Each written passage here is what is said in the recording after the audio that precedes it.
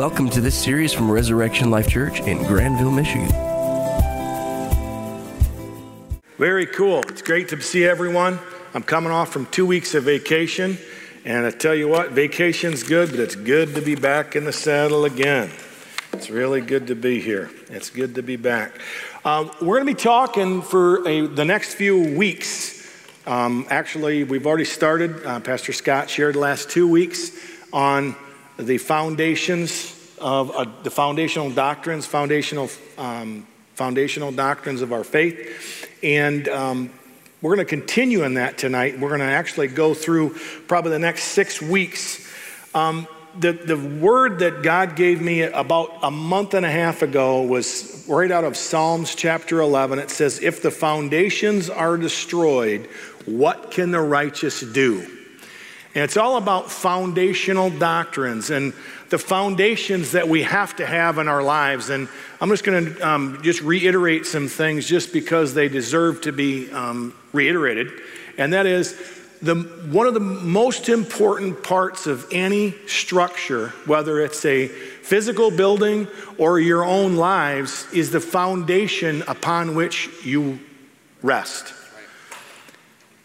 The Parade of Homes just got finished, and I would dare say if anyone went to the Parade of Homes, they didn't walk up and say, wow, what an amazing foundation under that house, right? I doubt if anyone actually said that. But there was a house over on Canal, right over, just one street over, and it was a house sitting off the road just a little bit, and it sat empty for 2 years. And I asked Pastor Merle, I said, why is that house sitting empty? And he goes, there's a big crack in the foundation, and it's actually been foreclosed upon and been, I don't know if they use the word condemned or not, but whatever. You know, you couldn't live in it. It couldn't be occupied any longer because it had a big crack in the foundation. So a house that would normally sell for $160,000, $70,000 sold for like 40 grand because there was a big crack in the foundation. So then somebody bought it for cheap like that. They jacked up the house, busted out the foundation, poured a new foundation in, rested the house back down, refurbed it, and now it's worth 170 again, right? So, but the foundation, the point I'm making is the foundation isn't noticeable unless there's something wrong. Like we all assume there's a great foundation, but then if something's wrong, there's a crack that appears in the wall of your house and you go, uh-oh, there's something going on with the foundation. A friend of mine he lived in another country, and they had a house that was approved for 2 stories, and then the guy just decided to add a 3rd story, and the foundation wasn't rated for the 3rd story. So what happened?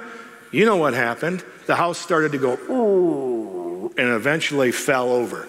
There was a house in Grand Haven, $25 million house.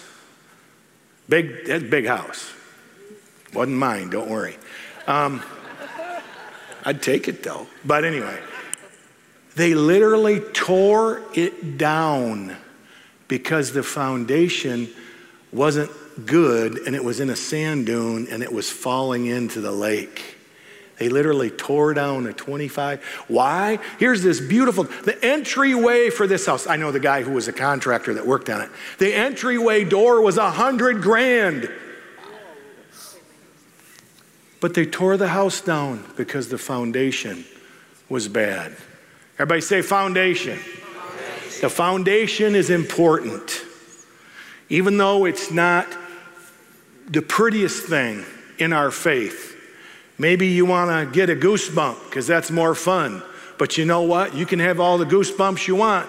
But if you don't have a foundation, when trouble hits, goosebumps don't help. You got to have a foundation for your faith. So if the foundations are destroyed, what can the righteous do? So I remember 31 years ago, I started coming to this church 31 years ago. I know I am only 35, so I must have came when I was 4 years old, right? Now, if you believe that, I'm sorry. I don't mean to lie. I figured y'all can figure I'm older than that. 31 years ago, I came here, and Pastor preached 13 weeks on the book of Hebrews in a row. 13 weeks in a row, just went through verse by verse in the book of Hebrews. Changed my life. And that's honestly, why is that so important? Because Hebrews is one of the most deep, theologically sound books in the entire Bible. There's so much truth in the book of Hebrews. And he went through verse by verse by verse by verse, all the way through the book, all 13 weeks. All 50 of us sat there for 13 weeks. There's only about 50 of us that showed up. But all 50 of us, many of us today are still serving God. They're still my friends. I still see them. A lot of the folks that were in that service on Wednesday nights when Pastor Dwayne spoke that 31 years ago. So why am I talking about foundations so much? Because foundations are hugely important. And Hebrews chapter 6 is a springboard text that we're using for this entire series. And it says, therefore, let us leave the elementary teachings, there it is, about Christ and go on to maturity, not laying again the foundation of repentance from acts that lead to death, or repentance from dead works, and faith toward God, instruction in baptisms, laying on of hands, resurrection of the dead, and eternal judgment. Now, tonight we're going to talk about fortified faith, or faith toward God. Now, I could talk for probably 10 weeks just about faith, but I'm only going to talk for 2 weeks on faith. Tonight and next week, we're going to be talking about faith. But faith is really almost an inexhaustible subject. But we're going to talk about faith toward God tonight, because it's one of the elementary foundational doctrines.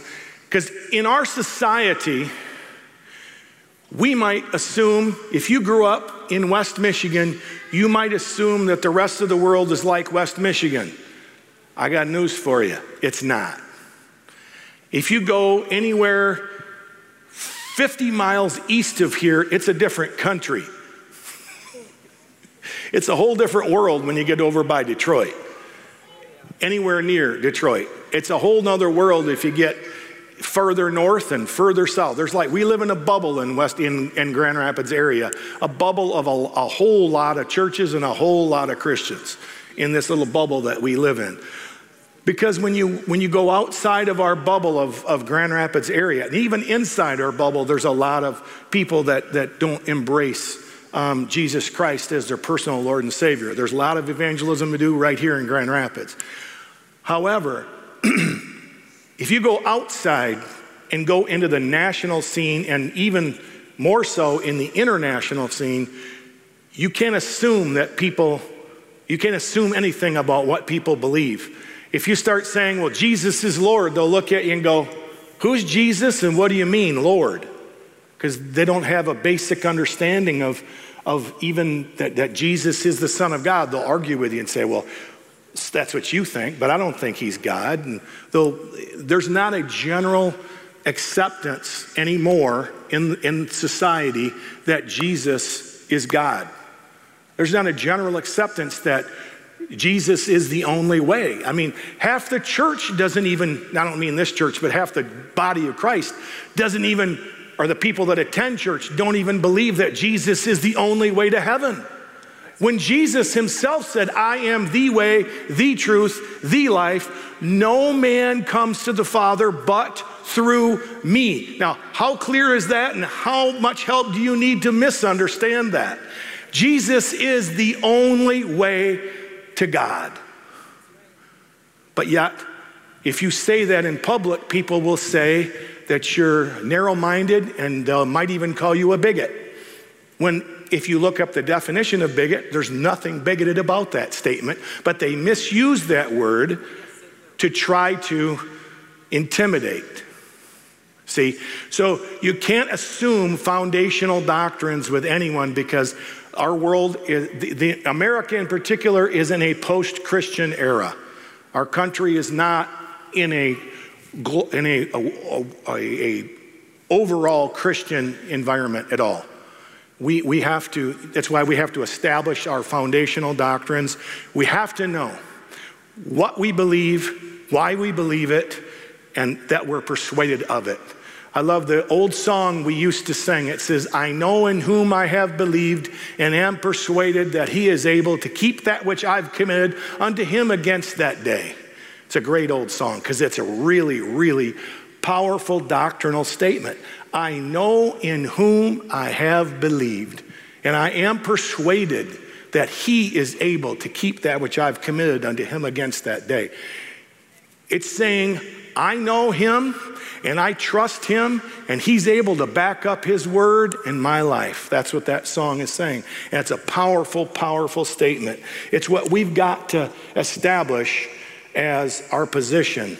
But before we can have faith, we got to know what faith is. Now, Hebrews 11, chapter 1 is the Bible definition of faith. It says, now faith is the substance of things hoped for and the evidence of things not seen. There is no such thing as blind faith. People talk about blind faith. There is no such thing as blind faith. Faith sees, but it sees beyond the natural realm into the spiritual realm. That's why people think it's blind, because they can't see it. But it really is seeing beyond the natural into the spiritual realm. That's what faith is. Faith sees what you can't see with your natural eyes, but you have to see through the eyes of your heart. And that comes through believing God. Now, faith is the substance. Now, we're going to go break down the words. The word faith there in the Greek, it's the word pistis. It's Strong's number 4102. If you don't know what a Strong's Concordance is, it's just a book that's been developed that takes every word in the Bible back to the original languages, and it gives all the possible definitions of every word, every substantial word in the Bible. It's a very great thing, and you can get one of those. You can get them online at PC Bible and all that stuff. That's what I have. But anyway, so the Greek word there is pistis, and it means to be persuaded or have assurance. So now faith, or you're fully persuaded or you have assurance, is the substance. What does the word substance mean? The word substance is the word hypostasis, and it means the support. So it says now, being fully persuaded has the support of things hoped for. Now, the word hoped for there is the word elpizo, and it means to expect or have a confident expectation. Okay? And then it says, and the evidence, what's the word evidence?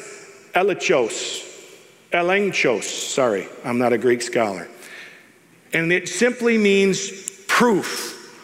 So if you want to break it down in the original, it basically says, now the confident assurance of things that you confidently expect, and the substance or support for those things of the things that you are, and it's the proof of things that you're confidently expecting. It is the proof of things confidently expecting. Faith is the substance. So faith is not something that's just poof, a puff of smoke. Faith is substance, and it's the substance of things hoped for. So without hope, it's tough to have faith, because faith is the substance of things hoped for. So whenever someone says, well, we don't want to get their hopes up, I always say, I absolutely want to get their hopes up. Because until you get your hopes up, you can't even begin to have faith.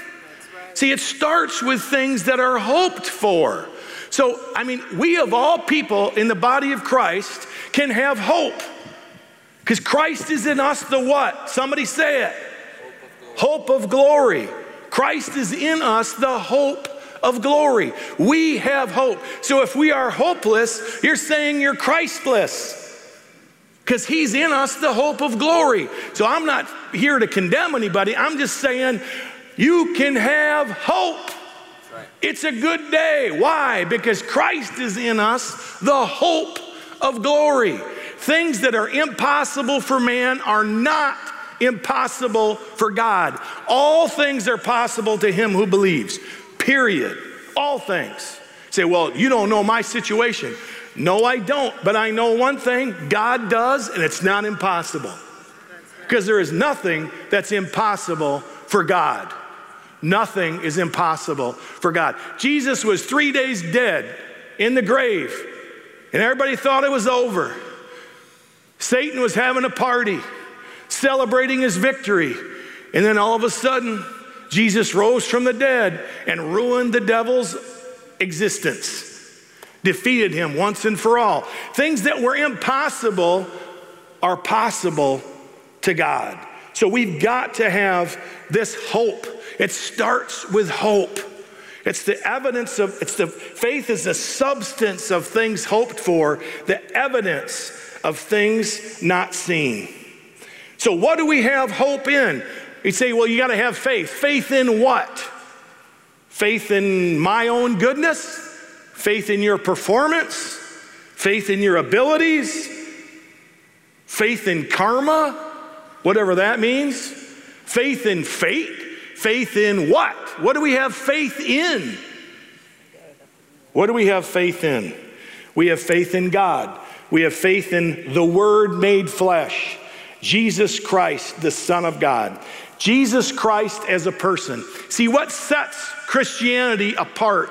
Because Christianity is not a religion. That's right. I'll say it again. Christianity is not a religion.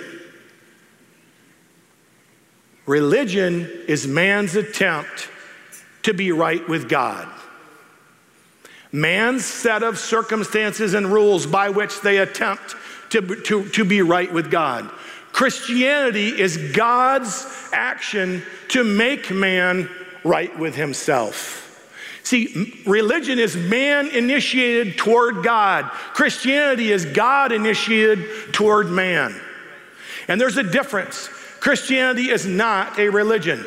That's why when people say, oh, you're a very religious person, I said, I am in no way, shape, or form religious. I am a Christian. I believe in Jesus and I'm his disciple. I am not religious. I can't please God by myself. I rest solely upon the shed blood of Jesus Christ and God's completed work of atonement through Jesus Christ. And there is a big difference. The difference between you having to be good enough to meet all the rules and do all the right things, that's religion. And some people treat Christianity as though it is a religion. You got the do's, the don'ts, the touch nots, the taste nots, the handle nots, right? Anybody else grow up in that home? Okay. That's not Christianity. That's somebody that's taken Christianity and made it a religion. In its essence, at its core, Christianity is a relationship with God the Father, the creator of the universe, through Jesus Christ, his Son. Period. It's a relationship. It's not religion. Religion kills. Relationship gives life. Religion does not bring life. Religion brings rules and it brings hopelessness. Because you know what? Newsflash, none of us can ever be good enough to reach God. It's not possible. If it were possible, why did God send his Son to die on a cross and be our substitute? It's not possible.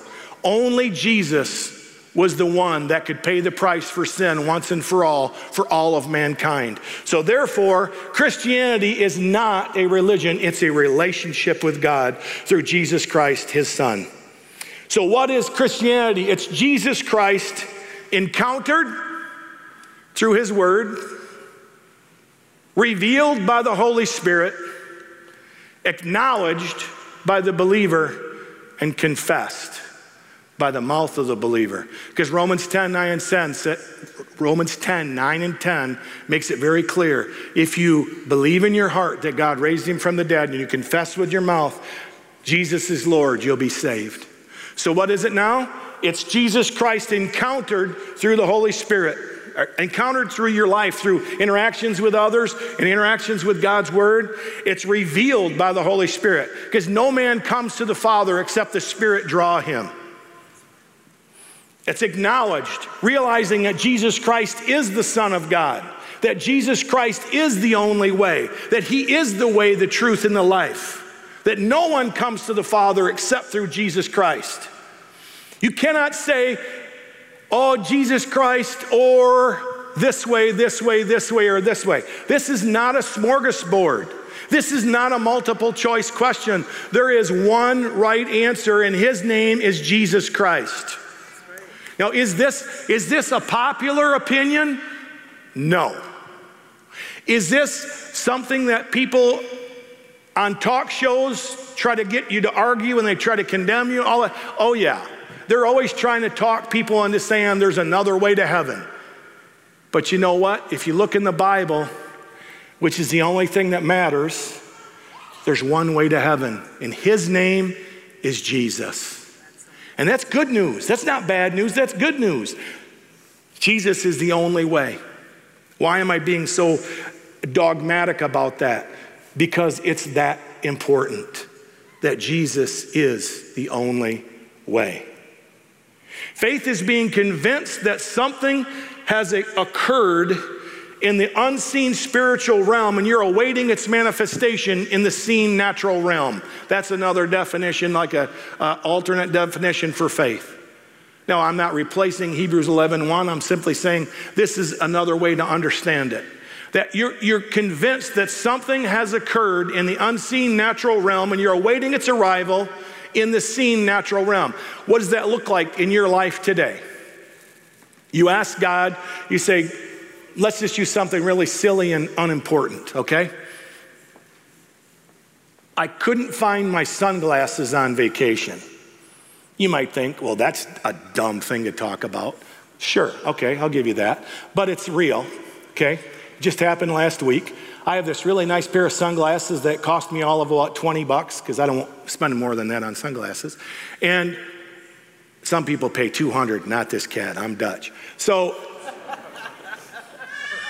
I had my nicest pair of sunglasses, and we're at the lake, and I'm on the boat, and it's sunny and all these great things, but I can't find my sunglasses.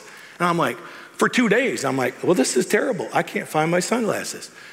So in all his infinite wisdom, my 16-year-old said, well, Dad, have you asked God where they are? I said, well, no, I haven't. He goes, well, duh. He knows where they are. I said, you're right. And I usually do, but I was on vacation, so I wasn't thinking right. So too much sun on my head or something, I don't know. So I just stopped and I said, Lord, I know I should have asked you before, but where are my sunglasses? Would you show me? And it didn't happen right away, but about 15 minutes later, I was moving the donuts. I didn't eat one. I was just moving them. I did not eat one. But I was moving them, and there were my sunglasses. Now, 2 days I could not find those silly sunglasses.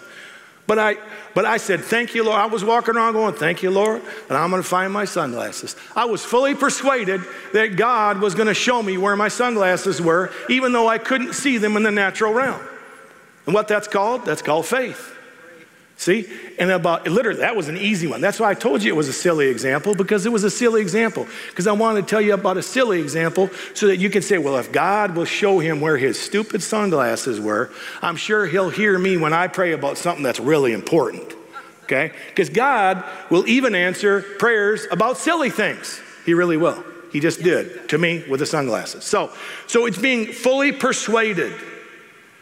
Now, there's different kinds of faith. People think, well, what's faith? What is faith? Faith is being fully persuaded, right? It's the substance of things hoped for, the evidence of things not seen. But there's human faith. For instance, do I think this table can hold me? I don't know if that table can hold me if I stand on it. So I don't have faith in that. See, I don't want to break it, okay? But I do have confidence this thing can hold me. So I demonstrate my confidence and my faith by standing on this pew, right? Doesn't take much faith because it's just obvious and it's there. That's just called natural faith. That's like when your child jumps to you on the side of the pool. You're in the pool going like this, and your child, your grandchild, jumps into your arms. What's that called? That's called faith in daddy or faith in mommy, because they jump even though they're scared because they trust you that you're going to catch them, right? That's just human faith. You have faith in the other person. But what we really want to talk about here is faith in God and faith in his word, and not just human faith or natural faith. You got to have faith to sit. Every time you sit down in a chair, you're demonstrating some form of natural faith, right? You trust that chair is going to support your weight, right? So what we're referring to more is the spiritual faith and the word of God. Now, why can we have faith in the word of God? If you read it in God's word, newsflash, if you read it in God's word, it's true. We have to establish some guidelines, some truths. Some things have to be absolute for us to really operate in faith. You have to trust that some things are absolute. Either God is God or he's not. And if he's God, what he says is true. Okay?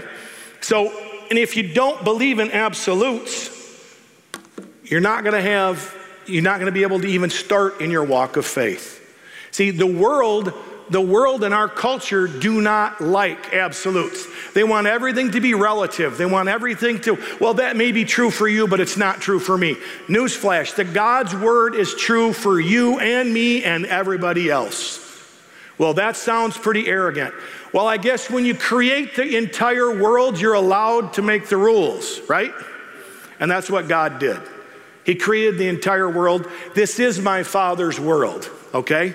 The earth is the Lord's and the fullness thereof. So God's word is infallible. It's truth. It's true every time. If my thoughts conflict with God's word, I'm wrong. If my circumstances make it appear that God's word is not true, I am misinterpreting my circumstances, because God's word is true. It says in Psalm 119, 160, it says, thy word is true from the beginning. Thy word is true from the beginning. Every word in the Bible is true. It says in Matthew chapter 5, verse 17 to 19, Jesus talking now, he said, do not think I came to destroy the law or the prophets. I did not come to destroy it, but to fulfill it.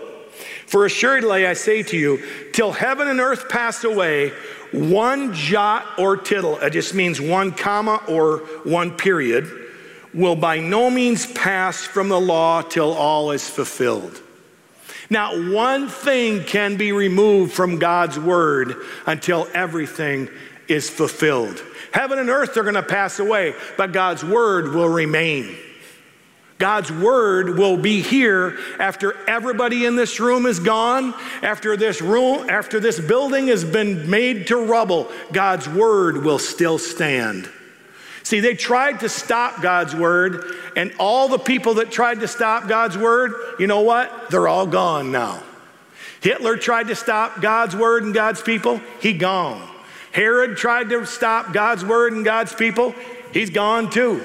See, anybody that tried to stop and tried to hinder or stop God's plan in the earth, whoever they were, they're gone. And God's word is still here. And when all of us are gone, God's word will still be here. That's what we have to realize. You have to believe that God's word is true if you're going to really operate in Bible faith. Faith is of the heart. See, faith is not of the head.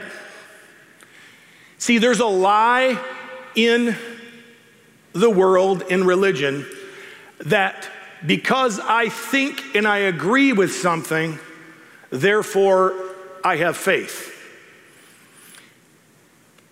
Tell you a little story. I was 22 years old. I was at Western Michigan University. I was a senior, getting my bachelor's degree in business. And I was working out at the gym and hanging out with the varsity football players and thought I was pretty cool. Big dummy. But anyway,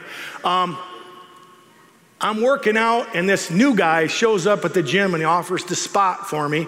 So I said, fine, you can spot for me. So we start working out together, and one day he says to me, what do you think happens when we die? I'm like, yeah, weirdo, what are you talking about that for? You know, we're working out, just go away, you know. But he asked me again, I'm just curious, what do you think happens when we die?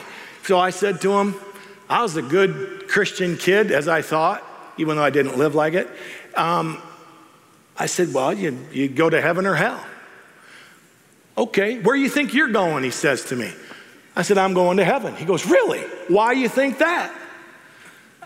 I said, because Jesus died for my sins on the cross. He rose again on the third day, and he's coming back to get his church someday, and I believe in him, and he's my Savior. He goes, wow, so you think you're a Christian? And I said, well, yeah. He goes, wow, why don't you act like it?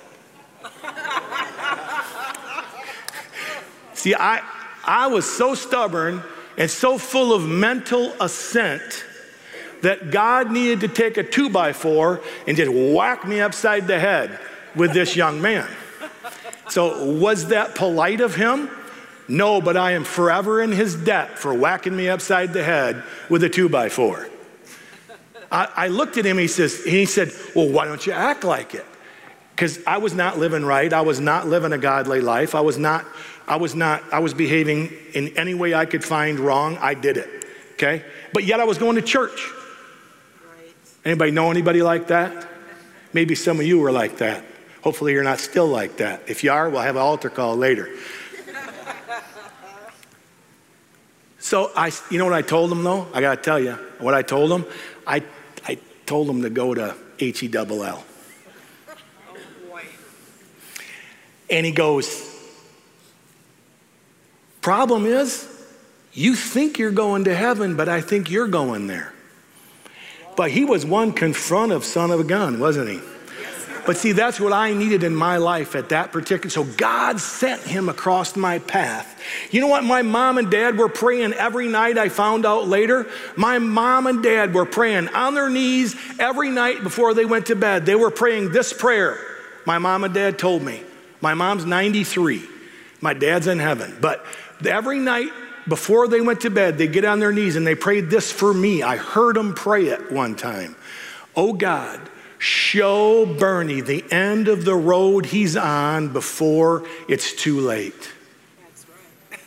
So God used this guy named Bob to whack me upside the head and show me what road I was on before it was too late. So I looked at him and I was so stunned by his confrontive behavior toward me that I was like, I didn't know what to do. I was just stunned. I was so taken back by his approach.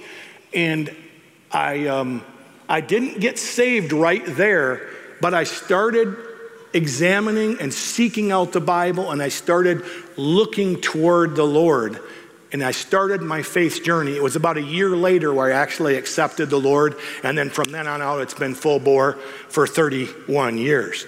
But what I'm saying is, from this thing, he confronted me because I had mental assent.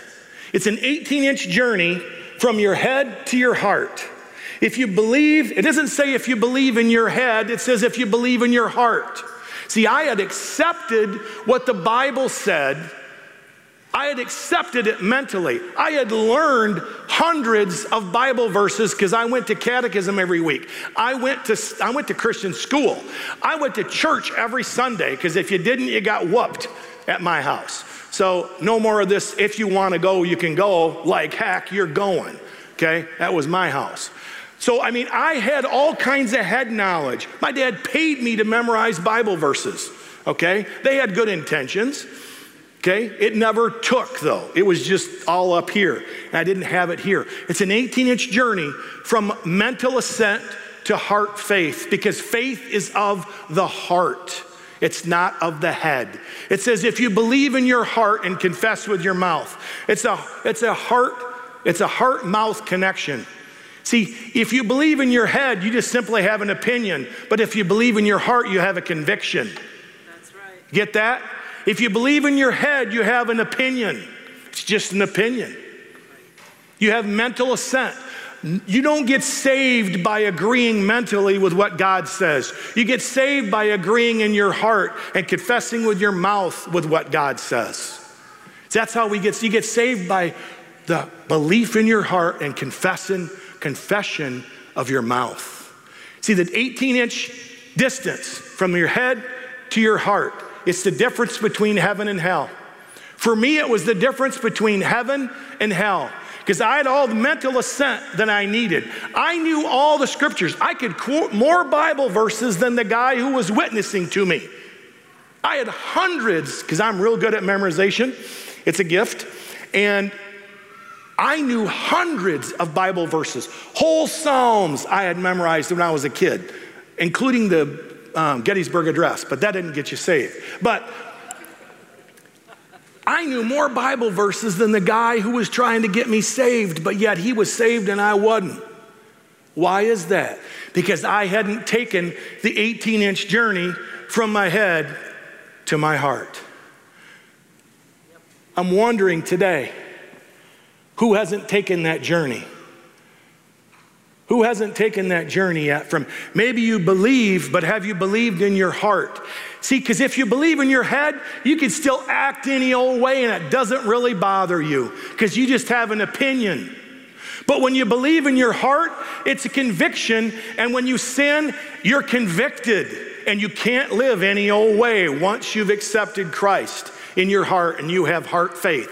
So today, if you can go ahead and sin anything you want, do anything you want, but you say, I'm a Christian, I'm a believer, but if you say I'm a Christian and yet you can do anything you want and nothing bothers you, I would say, with all due respect, you need to take an 18-inch journey from your head to your heart, just like I did.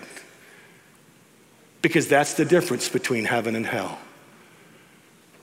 I'm so thankful that that man was direct with me. I realize I'm being very direct and it may make you uncomfortable, but that's the price I'm willing to pay. Why? You may be mad at me. Maybe you're saying, well, who do you think you are? I don't think I'm anybody. All I know is I was lost. I used to have opinions and now I have convictions, and I just want that for you too. That's all. You can choose to accept it. You can choose to receive it. You can choose to deny it and reject it. That's free will. That's how God made us. We have free will. It's a gift. Free will is the most powerful thing God gave us, is our free will. We can choose to love him, to believe him, to receive him, and we can choose to reject him. It's up to you. Close your eyes if you would. Today, if you say, I don't know today, like you said, I don't know if I've made that 18-inch journey from my head to my heart. I don't know if my opinion of the Bible is an opinion or if it's really a conviction. And I don't know what my eternal destination is. If I died today, I don't have assurance. The good news is this: the Bible says that you can know. These things have I written to you, it says in 1 John chapter 5. These things have I written to you that you may know that you have eternal life. You can know today that you have eternal life. You can take that 18-inch journey in a matter of seconds. All it takes is believing and confessing Jesus Christ is Lord and believing that he raised him from the dead. If that's you and you say, I want to do that, I'm going to just ask you to raise your hand right where you are. Say, I want to take that journey. That's me. I want to take that journey. I want to go from opinions to convictions. I want to take that 18-inch journey from my head to my heart. That's me. I want to do that. If that's you, lift your hand. I'll give you 10 seconds. I won't belabor it. Okay? That's fine. Everybody here has already made that journey. Let me just pray for us. Heavenly Father, we thank you for your grace. We thank you for your mercy. Father, we thank you that you are on the throne. Father, we love you. We ask that you would give us the grace, give us the passion. Stir us up, and we stir ourselves up in our most holy faith. Father, to challenge those around us, to make that journey from the head to the heart, to make that journey, to accept the authority of your word, to always examine the condition of our own hearts, to make sure that we have a heart that has good ground, and to consider your word as the highest authority in our lives.